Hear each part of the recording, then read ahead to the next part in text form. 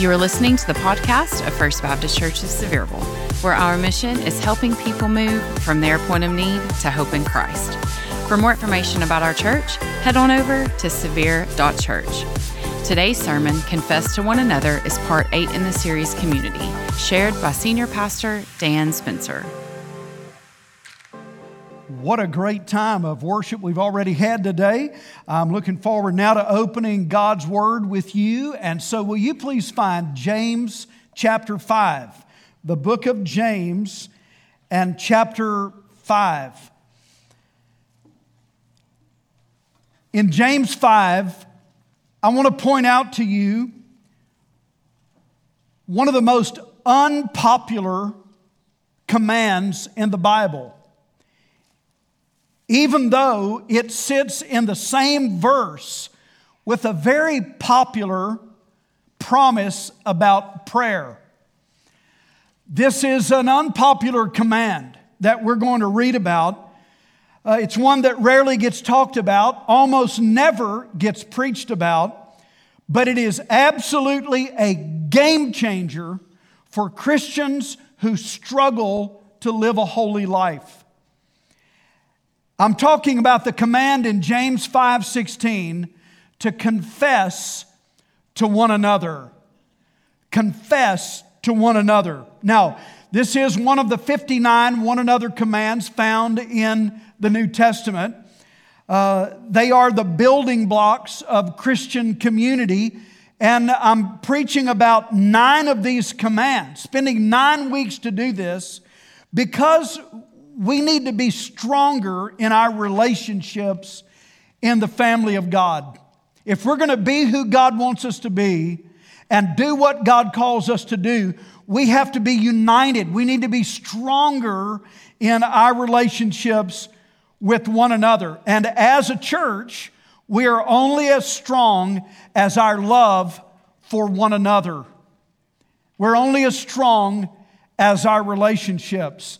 And so, like we've already talked about, loving one another and serving one another and exhorting one another and so on, we also need to talk about this one, confess to one another. Now, it's found in James chapter 5.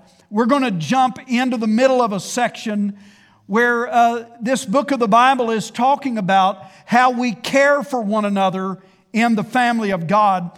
And so let's read up to it and begin in verse 13. All right? If you're ready to hear God's word, say amen. Amen. Verse 13 says, "Is anyone among you suffering? Let him pray. Is anyone cheerful? Let him sing psalms." Now, if you just stop there, that one verse covers both ends of the spectrum of the Christian experience. Sometimes you're up, sometimes you're down.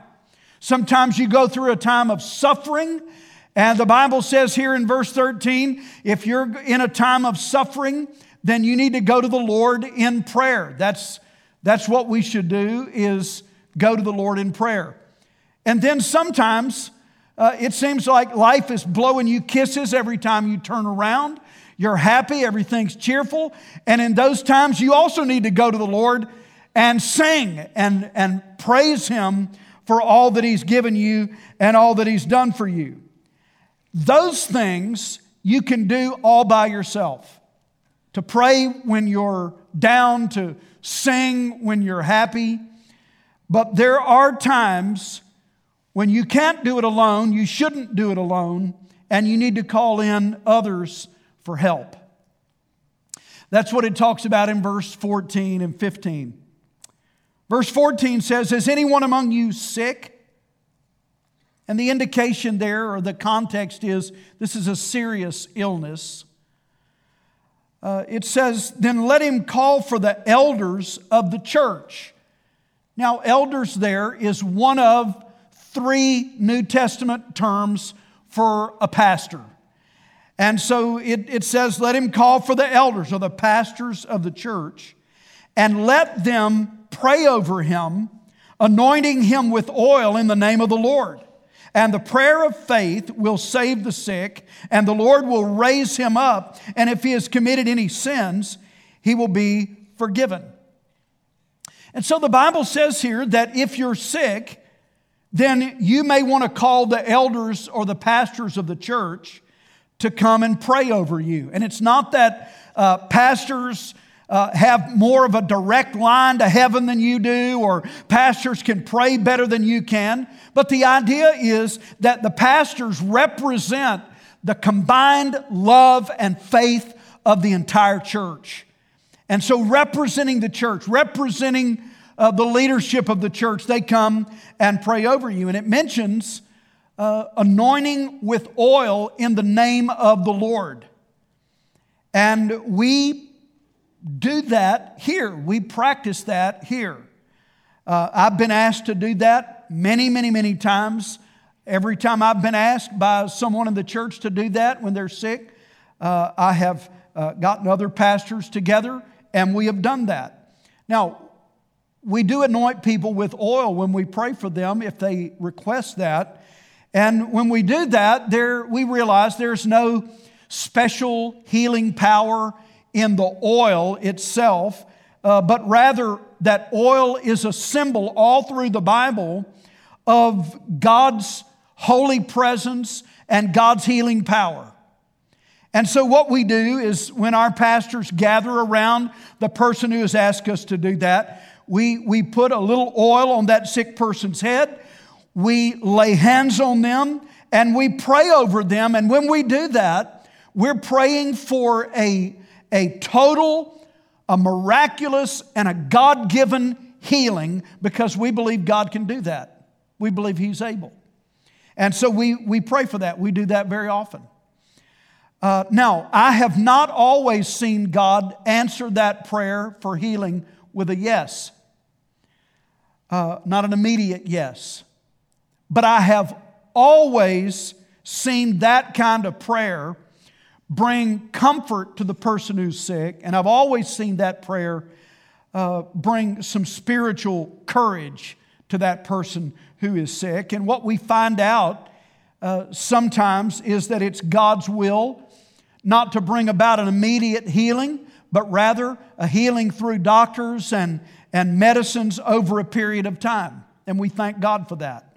Sometimes it turns out that God's will is to be glorified in that person's testimony while they're suffering through an illness. And then sometimes we find that God gives that person that we pray for a permanent, ultimate healing all the way up to heaven where sickness can never touch their body again. And we praise God however He chooses to do that. But it says, call for the elders of the church to pray for that person. And then did you notice in verse 15 that he makes a connection between sickness and sin? Apparently, sin in the life of a Christian can sometimes lead to a physical illness. Now, I don't know if that's rare. I don't know if it's common. I don't know how often or even how to tell if that's the case. But apparently, there are times when those two things are connected, and sometimes even some sin in a person's life is brought to light as they go through that period of suffering physically. However it happens, here's what we know. That sin needs to be dealt with. And for a Christian, the only way to rightly deal with a sin is to stop hiding it, stop denying it, stop blaming others for it, stop making excuses for it, and just confess that sin to God and seek His forgiveness. That's really the only way a Christian can deal with sin, is to turn from it. We repent of it and confess that sin to the Lord. And so James really, in the next sentence, presses in on that issue of sin and confession and what to do about that. And this is our one another command here, verse 16. It says, confess your trespasses to one another. Now, the word trespasses there is one of the Bible words for a sin. In particular, that word trespasses means a side slip. It's when you step out of obedience to the Lord and into disobedience. It's when you step out of the way that God has given us to live our lives and you step off of that path. It is a transgression or a trespass, like you would see a no trespassing sign. When we cross the line into sin, that is a trespass. And so it says this, listen, confess your trespasses to one another. Who is that? Well, it's your brothers and sisters in Christ. And we're supposed to do this with one another. And it says, and pray for one another that you may be healed. In other words, when we hear a confession of a sin from a brother or sister in Christ, then we are to respond by praying for them. We pray for them. And then the end of the verse is the great promise about prayer. It says, the effective, fervent prayer of a righteous man avails much. So, unlike the scenario in verse 14, in verse 16, it's not just the pastors involved in praying, it's everybody. I mean, it's all of us. We do this for one another. And when we do that, the understanding and the assumption is that in the church, in the family of God, we're in this together. And so we share one another's struggles and we bear one another's burdens and we deal honestly with sins in our lives in the family of God. And we're honest about our weaknesses because we know we're going to love each other more. We're going to be stronger for the Lord to use if we'll do that. Now, there are in verse 16, I think, two different situations in view when we read that command to confess your sins to one another. The first one is this. And it's obvious, isn't it? If you've sinned against another person, your brother or sister in Christ, maybe you said something hurtful, maybe you spread a rumor, maybe you lied to them, maybe you broke a promise, maybe you ignored their need. But whatever it might be, if you've sinned against another Christian, then obviously you need to go to that person and confess that sin. Now, they probably already know you did it, but after you confess it to God, you need to confess it to them so that it's out in the open. The two of you together can give and receive forgiveness and move on in grace. Or, depending on the scope of your sin, you may need to confess it to the entire church.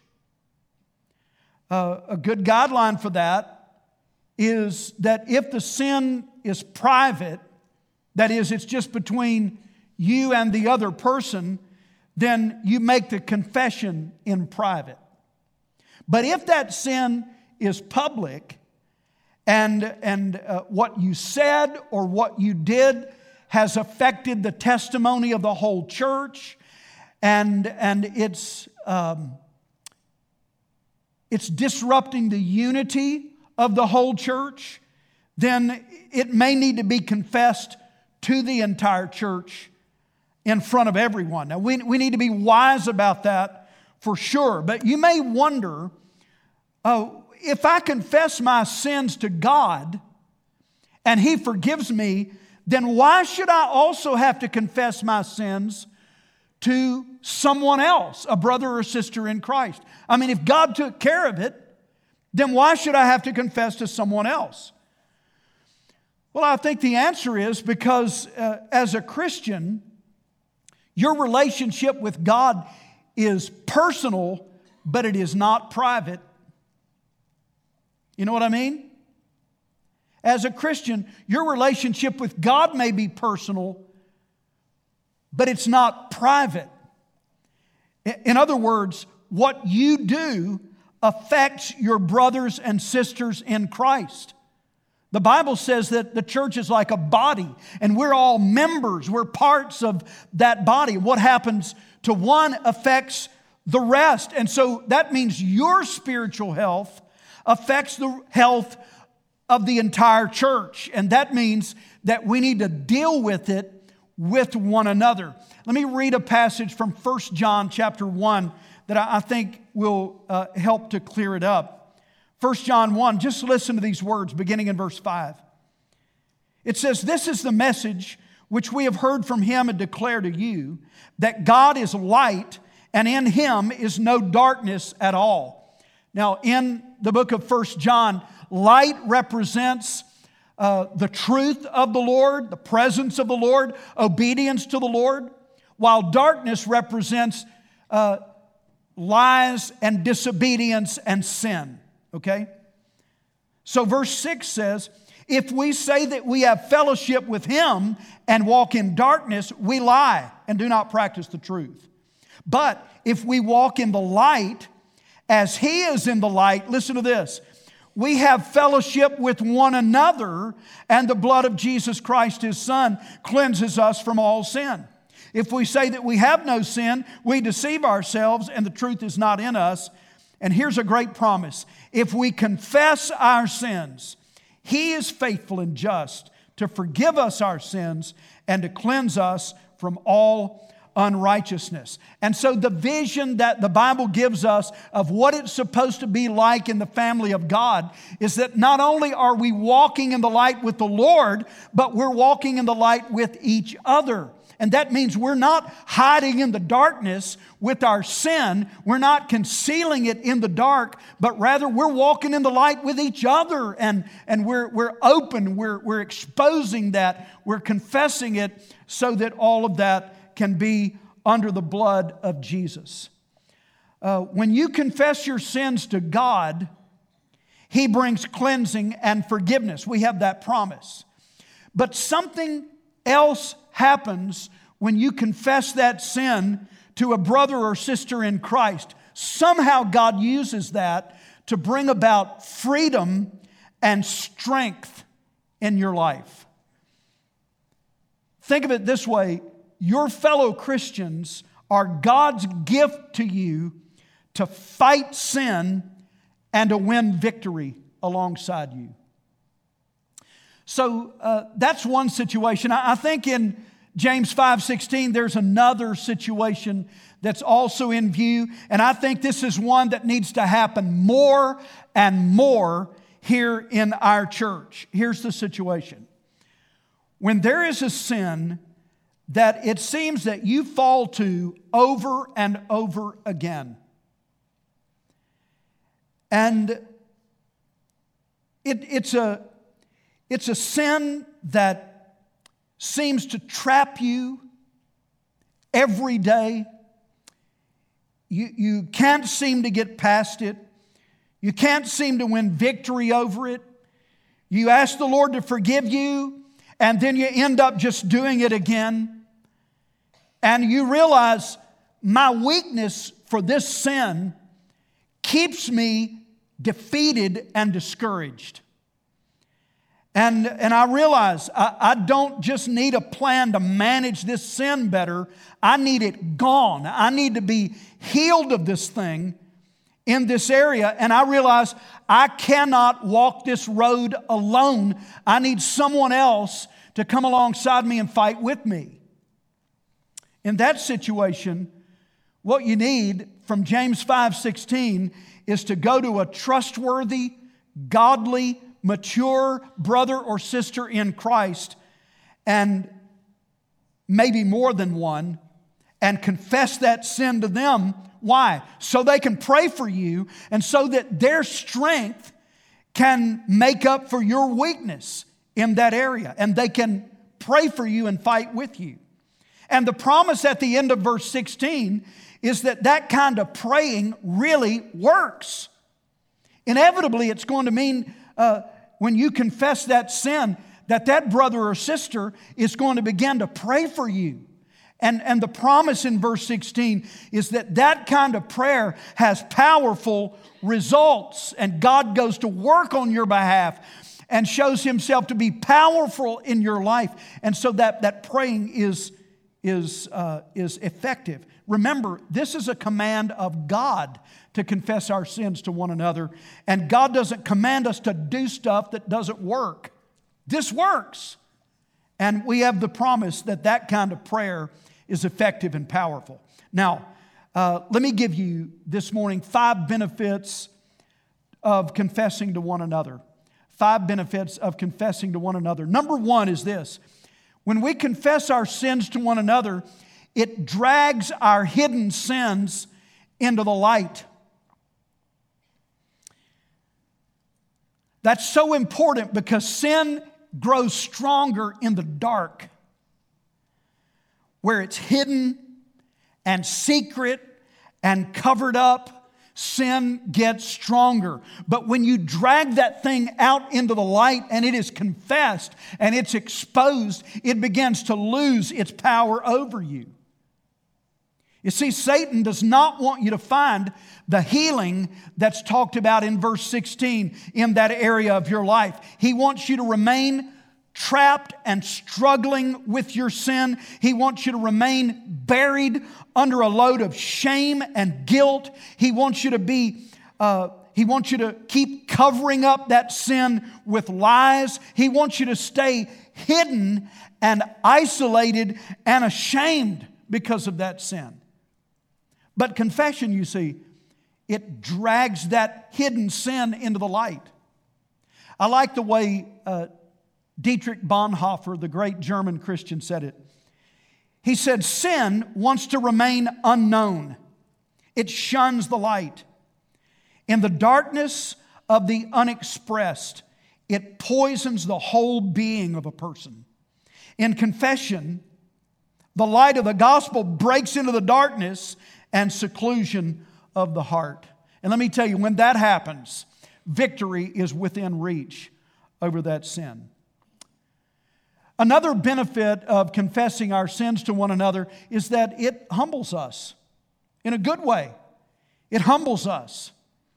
When you share your struggles with sin with another Christian, it just destroys your pride, doesn't it? Because you have to humble yourself and admit that you're not perfect. And trust me, that other person is not going to be shocked to find out you're not perfect.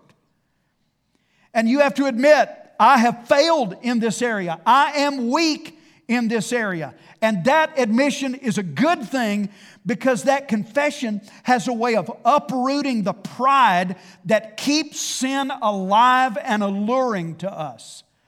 Confession, in a good way, is very humbling. A third benefit of confessing our sins to one another is that it unmasks our hypocrisy. Here's what I mean by that. I find that I'm really good at confessing other people's sins and saying, did you see what she did? Can you believe what he said?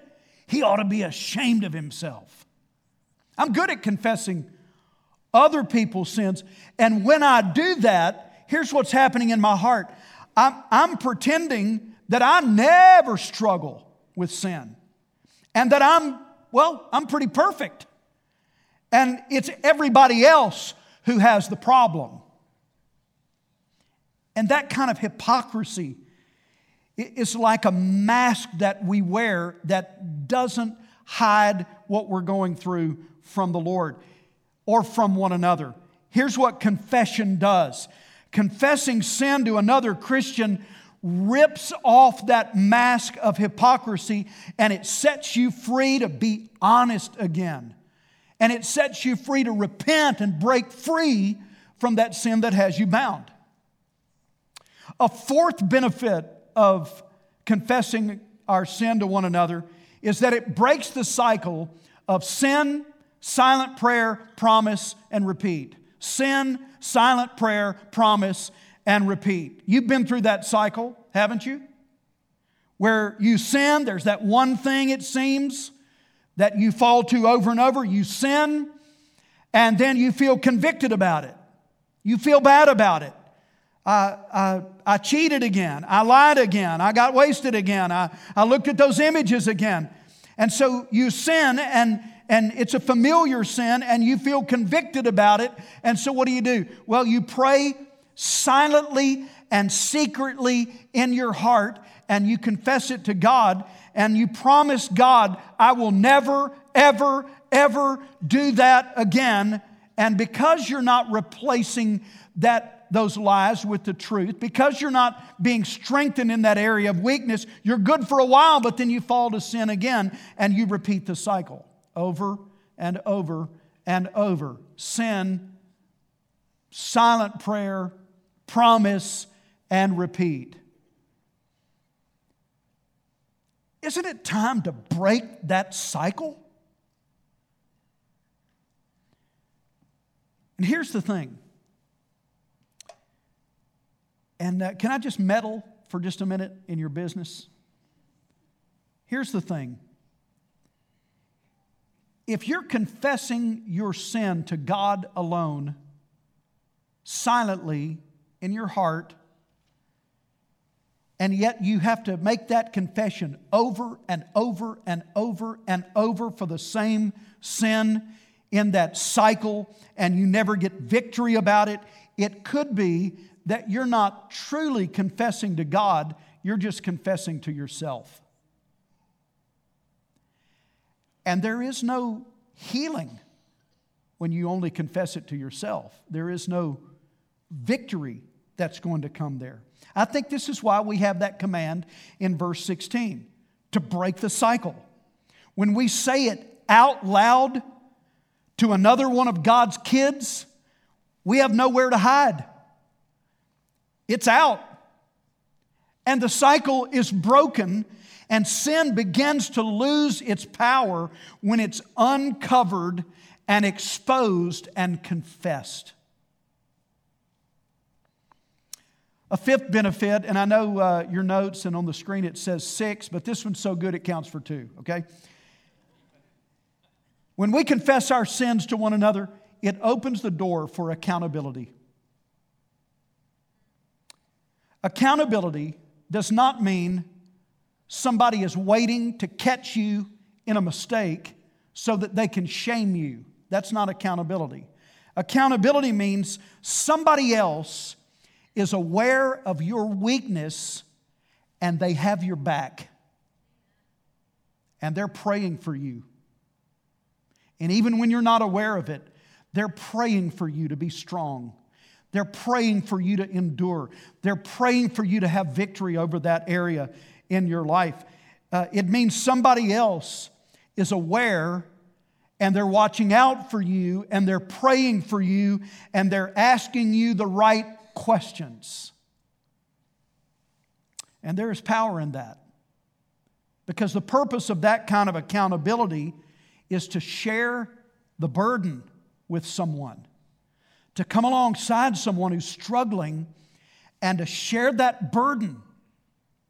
And to lift them up when they're weak and to be there to hold them accountable, to look to the Lord and not to their own strength.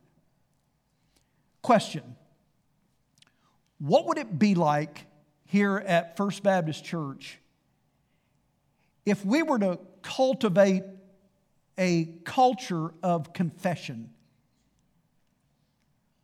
Think about it, a culture of confession where we all admit that we struggle and where it's okay to not be perfect and where we can feel free to be honest with each other about what we're going through and we can rely on one another to listen and to understand and to give us grace and to be trustworthy. And what if we had a culture of confession here to the point that we all can count on one another, that when we mention a problem, we're going to just be surrounded by the prayers of God's people. And I'm aware some of you are kind of nervous about that.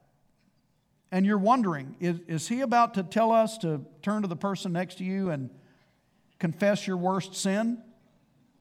Or is the pastor going to have open mic this morning? And maybe you've seen it done wrongly before, and you wonder, well, what if it got out of hand and people are just confessing all kinds of things? And here's how I would answer those concerns.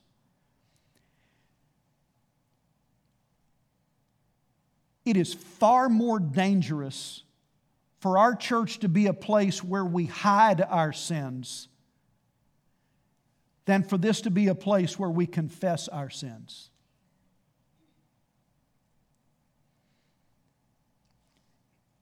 Proverbs 28:13 says it this way: "He who covers his sins will not prosper, but whoever confesses and forsakes them will find mercy."